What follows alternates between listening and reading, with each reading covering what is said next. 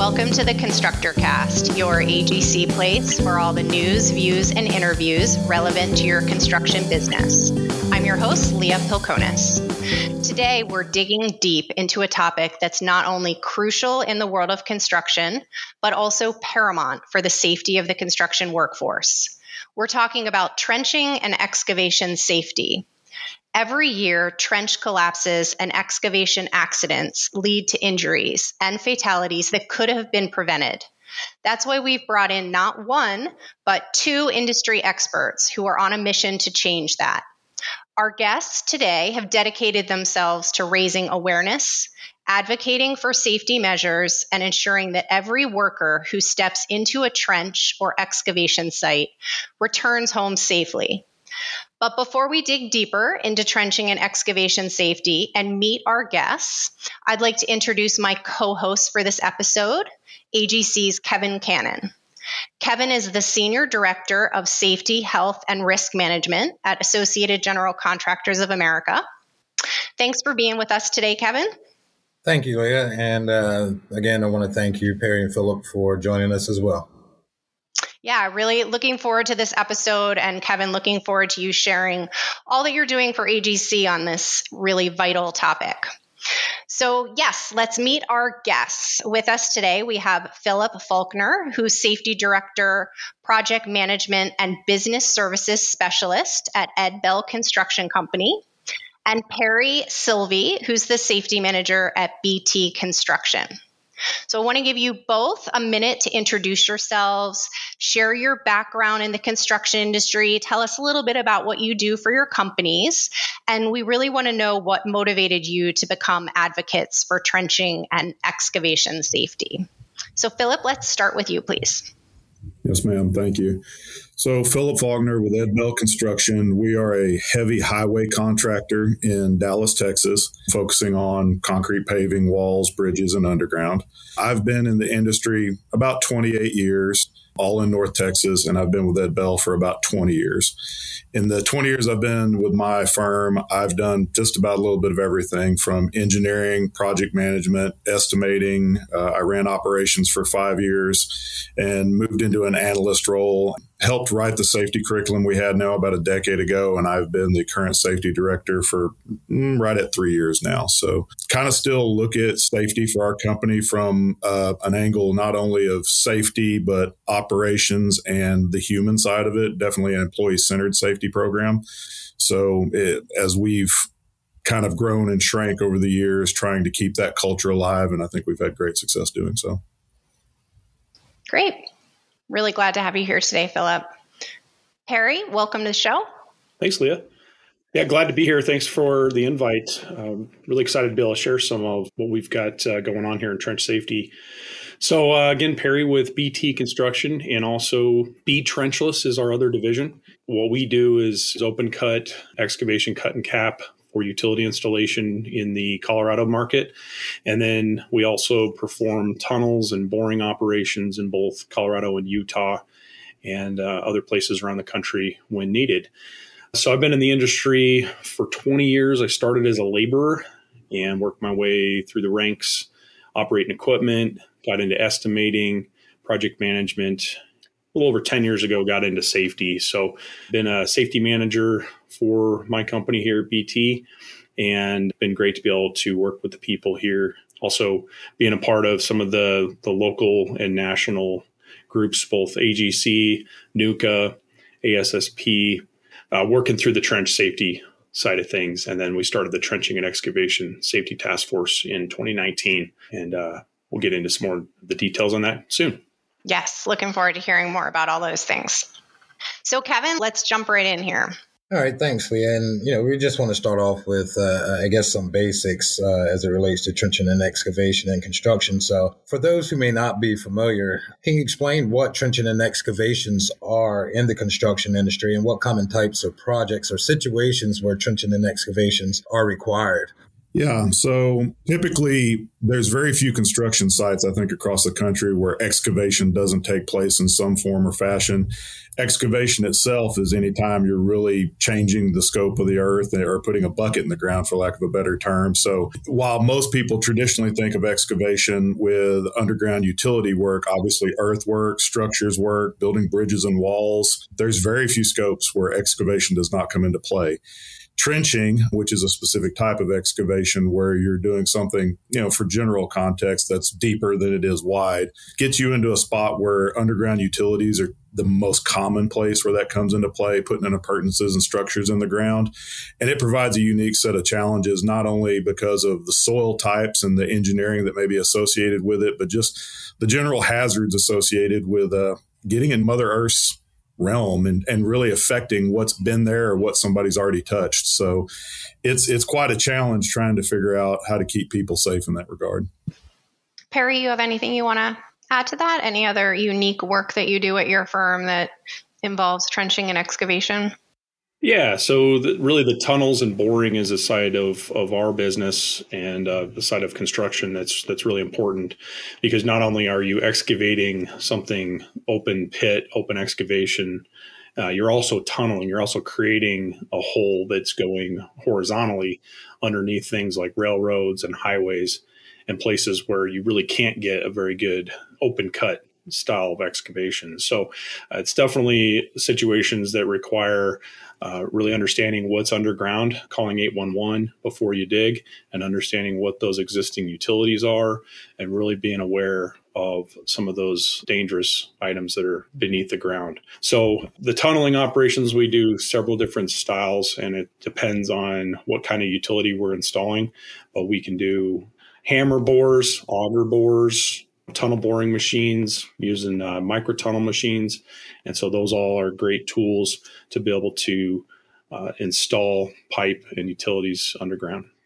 Perry, with all those different activities, can you tell us a little bit about the common risks associated with trenching and excavation safety? So what I really want to understand is some of the misconceptions associated with how risky this is.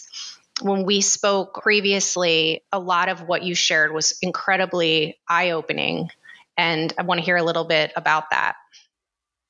A lot of when it comes to excavating, there tends to be a lot of people that don't understand that there's risk associated with the dirt. They don't realize how heavy it is. There's this false sense of understanding or false sense of security when it comes to that. So one of the things we like to talk about is normalization of deviance. When you continue to do, something over and over, and it becomes more and more normalized. And so you dig down in the ground, maybe you dig 4 feet and it seems safe. So why not go ahead and dig 5 feet? And maybe they still think it's safe, and then continues to get more and more dangerous. But their mindset is that it doesn't seem that dangerous. They just don't install the protective systems, either sloping, shielding, or shoring, to make sure that they're not going to get hurt in those types of situations. And that's something else that leads to risk tolerance. They become tolerant to that risk. They don't think it's dangerous. So the example that we like to give is a cubic foot of dirt. So that's 1 foot by 1 foot by 1 foot. Can weigh anywhere from 100 to 140 pounds. Picture that much weight on top of you. It can be very dangerous, but we typically talk about soil weight and soil size in cubic yards. And so that's actually 27 cubic feet. So if you were to picture 2,700 to 3,000 pounds roughly of soil that surrounds you, then you're starting to talk a lot about engulfment and other really dangerous situations that can occur. And it's not typically just 1 cubic yard that falls. It's multiple cubic yards that then crush a human being. And that's the real big thing that we're dealing with and want to try to prevent.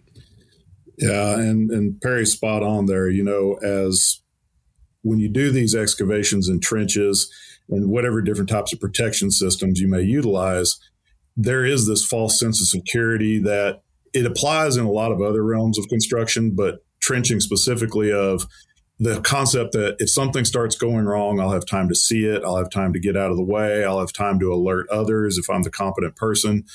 And it doesn't. I can tell you that out of the few videos or a few things I've seen in person in my life and the videos I've watched, when a trench does go, it's almost instantaneous. About the time you recognize movement in a fissure, it's in, it's done, and it's gone. And there is no time to really respond or even be aware of what's going on. So that misconception of it's safer than I think, something I've noticed in my career working on structures as well is everybody seems to grasp kind of the inherent danger of being at heights and utilizing fall protection, being exposed to chemicals or fire, being exposed to caught in between by moving objects or all that. But historically, there seems to be an additional false sense of security, as we've said, with being in the ground, especially at short excavations. Most people don't feel fear from that. And whether it's how we dug in holes as a child or what we've seen in our life, just being that an elevation change in the ground is not scary to a lot of folks. And so that creates a spot that not only for supervisors when they plan their work, but in general employees, especially new employees, will just kind of go into the hole without questioning because they don't feel the same inherent fear that they may in other aspects of construction. So I think that creates overconfidence for everybody involved, but it also probably is a little bit to where that close enough mentality we see too often comes into play here. Because fall protection, as an example, it's real easy to go, I have to have this exactly right or something will fail. Same thing with protecting yourselves from moving equipment, things like that. But if you get in the hole and you see, well, it's sloped enough back, or we do have some form of trench box in here, and not really knowing if the trench box is placed correctly, has the right tabulated data, if everything's set up correctly, there's a false sense of, well, I've got something that's better than nothing. And too often, you still have the type of incidents that cause injuries and fatalities, even with, quote unquote, some protection. It's still not right. So I think that this tolerance everybody's developed to trenching and excavation hazards in particular is something that we continue to fight in our industry. What I'd like to add to that as well, and thinking about those situations that we grew up with, maybe you're on the beach, right? You're dealing with a small excavation that you're making on the beach. It's wet soil, it's sand. Nowadays, we look at that and that's dangerous because we know that will collapse easily. But when we were growing up, you look at those types of excavations that we made as kids as something that was very safe, or we thought it was safe.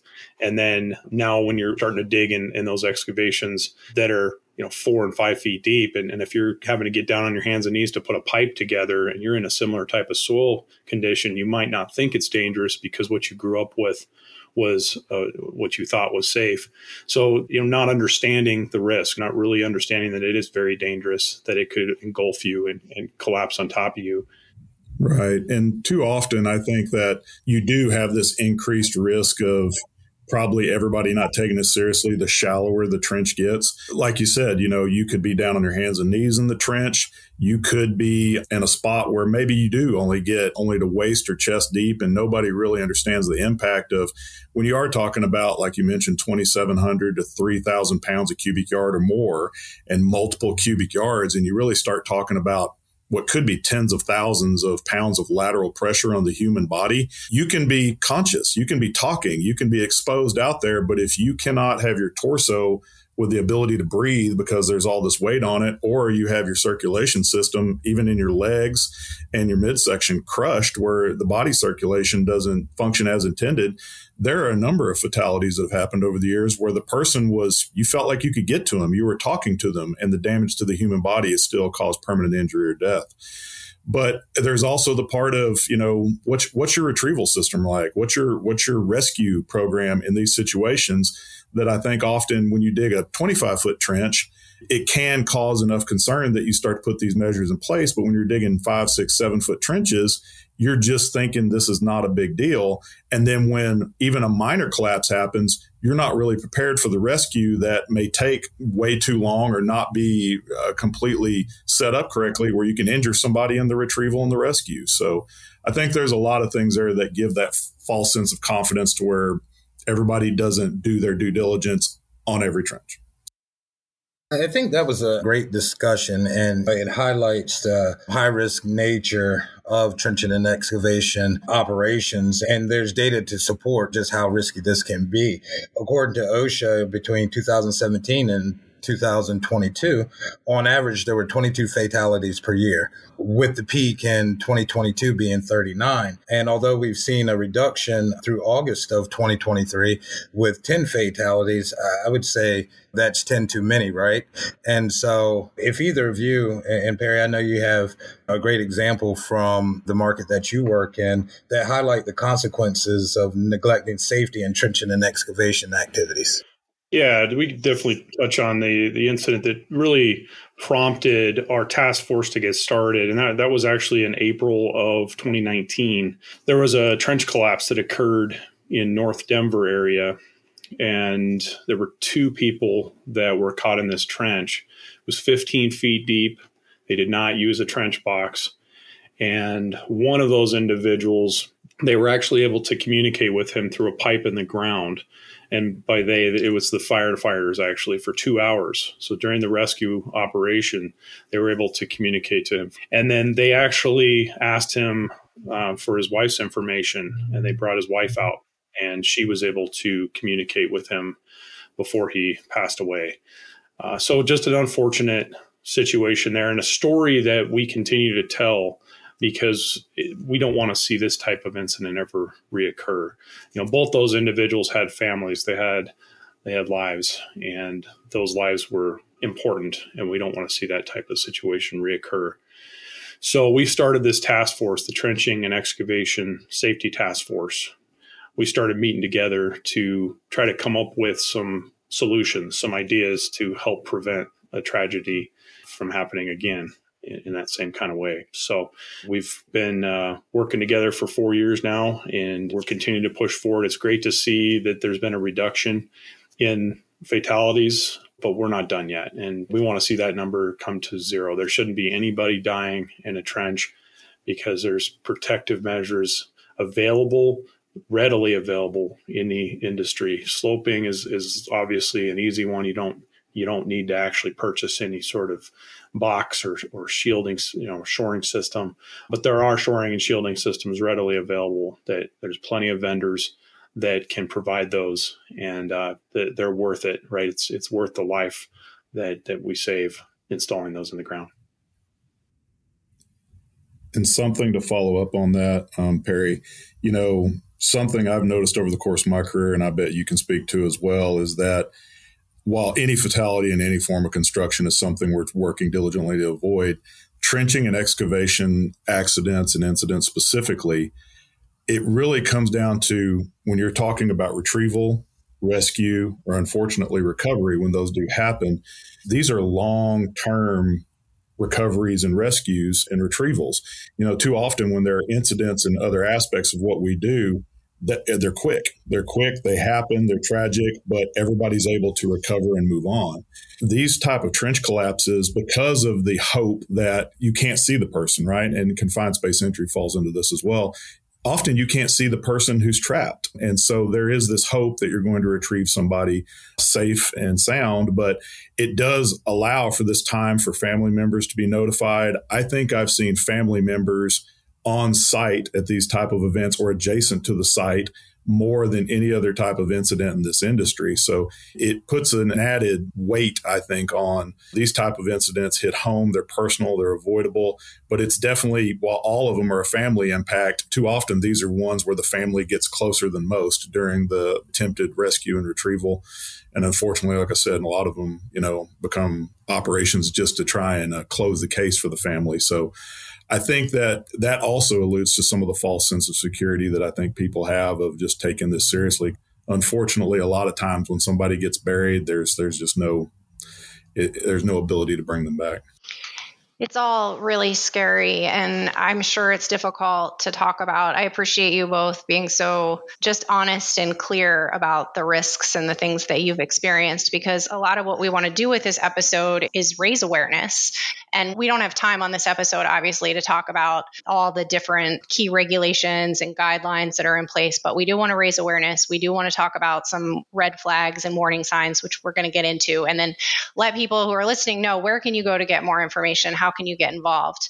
Before we turn to that, let's spend a minute, because obviously this is something where there are key regulations in place that construction professionals should be aware of when it comes to trenching and excavation safety. And Kevin, you, on behalf of AGC, are our liaison with OSHA and helping to make sure the construction industry is aware of regulations and requirements and opportunities for education. Can you just briefly talk about OSHA's focus on this? Yeah. I think one of the frustrating parts about all these tragedies that's been discussed is that first, OSHA's trenching and excavation standards been in place for many years, probably 30 years plus. The second part is although, there are some technical aspects to it, it's pretty cut and dry, straightforward, right? If it's a certain depth, put a box in it, slope it short. It just follow what's in the rules. So I think that's part of the frustration, not only for our association, but contractors such as Perry and Phillip, because they are easy to follow standard in place. And so given the data that I covered from OSHA last year, they launched an oversight program, so to speak, and it really didn't change their existing NEP. It just refocused their efforts on trying to reverse the trend of the fatalities that we were seeing. So July 2022, they issued the memo saying, hey, we got to respond. We got to change what we're seeing out there in the industry. And one of the goals was to conduct 1,000 trenching inspections, which OSHA can stop driving down the highway. They see an open cut. This gives them the authority to stop and conduct an inspection and make sure everything's being done properly. And one thing I'll add to that is AGC was very supportive of it. Again, standards been in place for 30 plus years. While there is some technical aspects of it, it's pretty cut and dry on how you protect folks while they're working in a trench or excavation. So we've been very supportive of it. I know they've kind of redoubled their efforts, and I mentioned the 10 fatalities through August of 2023. Again, one is too many. And so I think this will be a continued focus of theirs. There's no expiration date identified on the NEP. And I think one of the things that, as far as our goals, is to use platforms such as this to raise awareness and, provide folks with the resources that they need and the information so that they can perform these operations in the safest manner possible. Would follow up on that, Kevin. I think it's something where the workers out there, whether you're a foreman, whether you're a laborer, a pipe layer, or an adjacent employee that winds up in one of the excavation or trenches, the first thing to start at is that you're not alone. There should be some resources available to you. And, if your organization talks to you regularly about this, that if you have questions, get with a competent person, speak to the competent person, talk about what the plan is that the competent person has reviewed in conjunction with management. If you're not hearing a lot about the competent person and you're seeing a lot of trenches that don't have boxes, don't have speed shores, they're not even benched. That's probably a big red flag that everybody who's on these sites should be aware of. When there's trenching and excavation, you should be seeing both of those, and they should be talked about not occasionally, not the start of an operation, but continuously throughout the operation and multiple times daily. So it's definitely something everybody should be aware of, that's a frequent conversation during the operation and should be. And if you're not hearing that, it's probably time to engage management and see what's going on there. And while it sounds like, based on what you've shared, that the regulations aren't extremely complex, but yet accidents are happening. And as you shared, they happen so quickly. Can you, Phillip and Perry, based on all the experience you have with this, share some other red flag or warning signs so maybe you don't know as a worker the ins and the outs of the regulations and what the text says, but I'm sure there are some things that could alert you to potential dangers. Right. What are some of those things that people need to keep an eye out for to protect themselves? Right, Leah. There are some common parts that the competent person and the supervisor on site, as we go through and you're conducting these operations and talking about not only what the scope of work is, but what type of protection is appropriate, you need to have things being talked about continuously before you've ever stuck a bucket in the ground, or especially before you've put a person down there. Really talking about soil classification. You can't understand what type of protections are necessary to hold back the earth until you know what type of earth you're trying to hold back. So really understanding soil classification, understanding how OSHA views that. And too often, I think a lot of contractors, especially smaller contractors, they view soil for classification as a practice to determine what can we get away with? What's the least we have to do? And I would encourage everybody to look at soil classification as a beginning of a guide to what's the most I can do to protect my people. It's not about what's the least you can do. It's about what's the best practice to protect these guys and do the most I can do.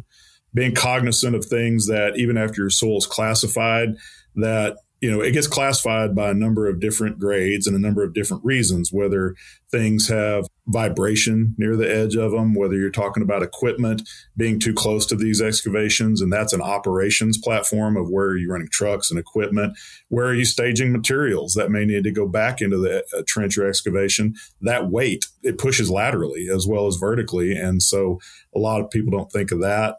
The condition of the soil can change based on how wet it is. And whether you're talking about you've got a lot of rain on top or lack thereof to create fissures by dry soil, wet soil. And wet soil on top is a concern. Water at the bottom of a trench is a massive concern that too often I think that, we'll have a trench box in place and you'll get some rain or you'll be experiencing some groundwater. And you'll think that you have that false sense of security that everything's fine, even though there may be 6 inches of water in the bottom of the trench. I mean, that soil now underneath possibly has changed classification types, or more likely has just become completely unstable and may need, reevaluation for what type of protection you're having. So there's a number of things that start with those best practices. One other thing I think in metro areas where a lot of us do work, a lot of people are trying to look at the concept of soil classification of, well, it's all native ground. And I'm trying to think of native ground, as far as rock A, B, or C classifications.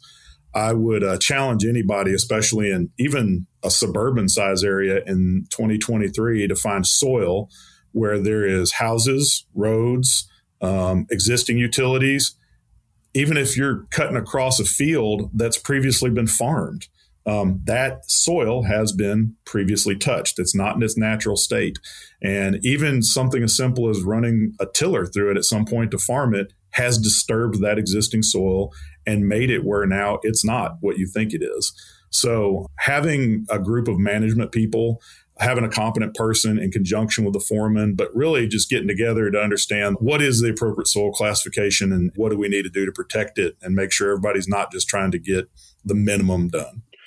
And then to add to that, I appreciate everything you brought up there, Philip. Those are all really good, red flags and some warning signs to look for. One thing that we've seen, at least through the task force and some of the trends that we've noticed, is that a lot of these trench collapses are occurring when there's these sanitary sewer services going into a house. And there are a lot of times a smaller contractor excavating vertically without any protective system.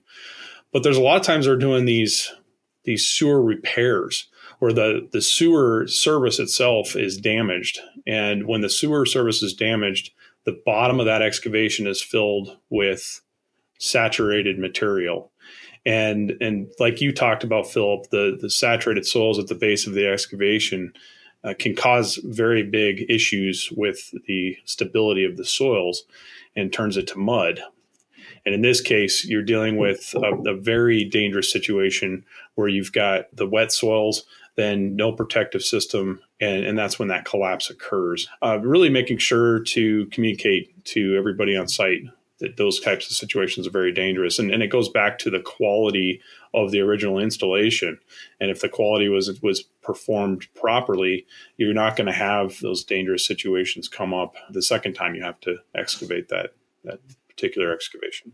Right. And that's something that I think as employees and even supervisors, you need to realize that the things that help classify soil are not static. It's a dynamic environment on the construction site. Moisture can change, temperatures change, vibrations change, stockpiles of material and weight changes continuously. And this concept that, I may have to stop and then remedy these and go back on is one thing. But the concept everybody needs to think about is if your soil classification has changed, or even just the general environment has changed, the current protection system you've designed and engineered and put in place may no longer be viable. There are times you have to stop and you may have to rip that trench box out and reevaluate what you're doing and do different types of protection mechanisms. Just because that was a good plan at one point doesn't mean it's a good plan to the end. And I think too often, a lot of things in our industry, and everybody wants to have a plug and play mentality of I've thought of it once, I've checked the box, I've put it in place, let's go, without thinking of the dynamic environment on the construction site that it may change, and understanding that it's a normal course of construction operation that you may have to reevaluate the situation in the environment and go on a different method, not only to complete the work, but to protect your people. That's not something you should be avoiding. It's something that you should be expecting and planning for. No, I think all great information. And we've talked a lot about the hazards associated with it, how to plan properly for trenching and excavation operations and identifying the risks involved. And one of the things I think is apparent is that this is something that is going to require a concerted effort, a united front from the construction industry.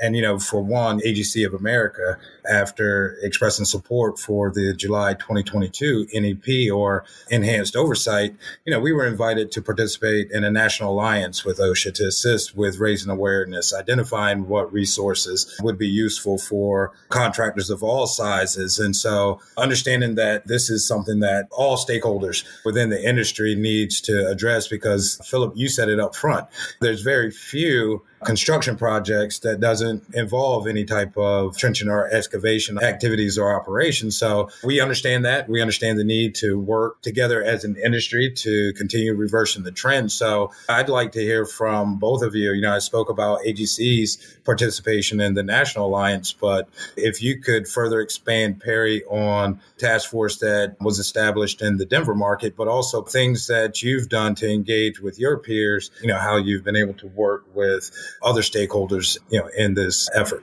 Yeah. So the Trenching Excavation Safety Task Force, we go by TEST is the name there. Again, starting that 4 years ago in 2019, it's been a great group of folks that have been volunteers. This is not a money grab or anything like that. All it is a group of volunteers working together to help prevent excavation injuries and fatalities. So it's an awareness campaign, and we've really pushed this from the Denver market initially. And, we met right away, right after an AGC meeting, got a group of folks together and started trying to come up with ideas. How can we prevent these incidents from occurring? And so one of the first things we did is started a website. We came up with the concept of think inside the box, which most people understand that think outside the box, coming up with new ideas. But we thought this works. If we use a trench box, it works. And it's an idea that we don't have to actually think of new ideas. We can think of the same idea that's been working year over year and constantly been successful in preventing trench fatalities. So think inside the box. We came up right away with the website, thinkinsidethebox.info. Lots of resources on the website, lots of things that we're able to share with as many people as possible. We've got lots of volunteers they're helping with this whole task force, trying to prevent, the next fatality from occurring.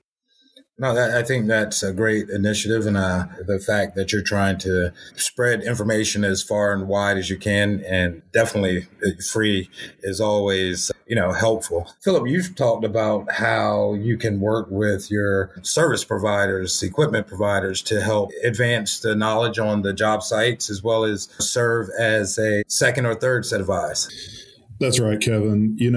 Everybody looks at this type of safety initiative, whatever it may be, and the risk we're presenting to employees. A rising tide lifts all ships. Nothing we're trying to tackle here is proprietary. We're trying to protect the industry as a whole, and that's everybody's best interest. So I would encourage everybody as supervisors, competent persons, planners, engineers, and employees, don't ever feel like you're on an island. There are so many entities out there ready to help you and absolutely encouraged and thrilled to help you. You would be surprised. So whether it starts initially with management in your own company, maybe you've got a plan, but you're really concerned about the plan. Escalate that up and talk to everybody in the company about what the plan is and previous experiences, previous projects, what they've done. You can certainly reach out to peers. I guarantee you at this point, as I've grown to know Perry and the test initiative, which is phenomenal since I've become familiar with it and utilizing it, Perry's a resource for me now. I can be a resource for Perry. And we both know of other contractors that while we are competitors, at the end of the day, we're all trying to save our people. So if I can learn something from Perry or teach something to Perry that helps keep his people alive, I'm absolutely going to do that. And I would generally think most contractors are going to be in that vein. Reaching out to your vendors and providers, I guarantee you, if you're renting or buying a protection system, a trench box, a dewatering device, anything that has to do, and oftentimes the pipe vendors, if you're doing underground utilities, the guys who are making the pipe or making the precast manholes or whatever the appurtenances are, they've designed this stuff to be constructed while you're doing a trench and while it's being protected. So they have resources as well. And then obviously there's a ton of resources with AGC, with NUCA. The amount of resources out there is staggering. If you have a complex situation that may require an engineer's long-term involvement, that may be one thing. But I guarantee you, if you've put something in the ground and you're a little unsure about it, most of the people I just mentioned, you can call and they'll come out, give you an hour's worth of their time, a second set of eyes at no cost. And they're happy to do so because they understand that this initiative goes industry wide and everybody's interested in making sure we're doing it correctly for the people and for our industry and for these companies. And I would add to that, Philip, you brought up some really good points, utilizing those vendors, utilizing those companies. They want your business. So, of course, they're going to reach out and help you. They're going to be able to provide flyers and handouts and things that are great training resources for your people. And a lot of them will hand those out for free because it is some marketing for them, but it's also training resources for your people. They'll come out and do toolbox talks just to your crews and just do some training, even specific to that project. Really good to utilize those vendors, even utilize OSHA. They have some folks that can come out, the group that's not there to hold you accountable for anything. They're there to actually provide training. There's a whole training division of OSHA. It's really important to utilize those resources. And I would follow that up with one thing that something I encourage everybody in everything I do, you cannot over-inform your people. Provide everybody with as much training, literature, exposure to this information as possible. Even if you have guys on site that may not be associated with the trench and excavation, they're around it, they're adjacent to it, they're paying attention to it, whether you may know it or not. I would rather take 1,000 of those brochures and hand them out to every employee I see. And if one guy keeps it in his pocket and pulls it out because something looks funny and he's able to point out something we can remedy, that's the best effort and the best time I've spent all year long. So I encourage everybody to do that. And just remember, for those regionally across the country, I guarantee your vendor has them in multiple languages. They're available in English, Spanish, whatever else you may be. One thing we often hear that no two construction projects or processes are the same.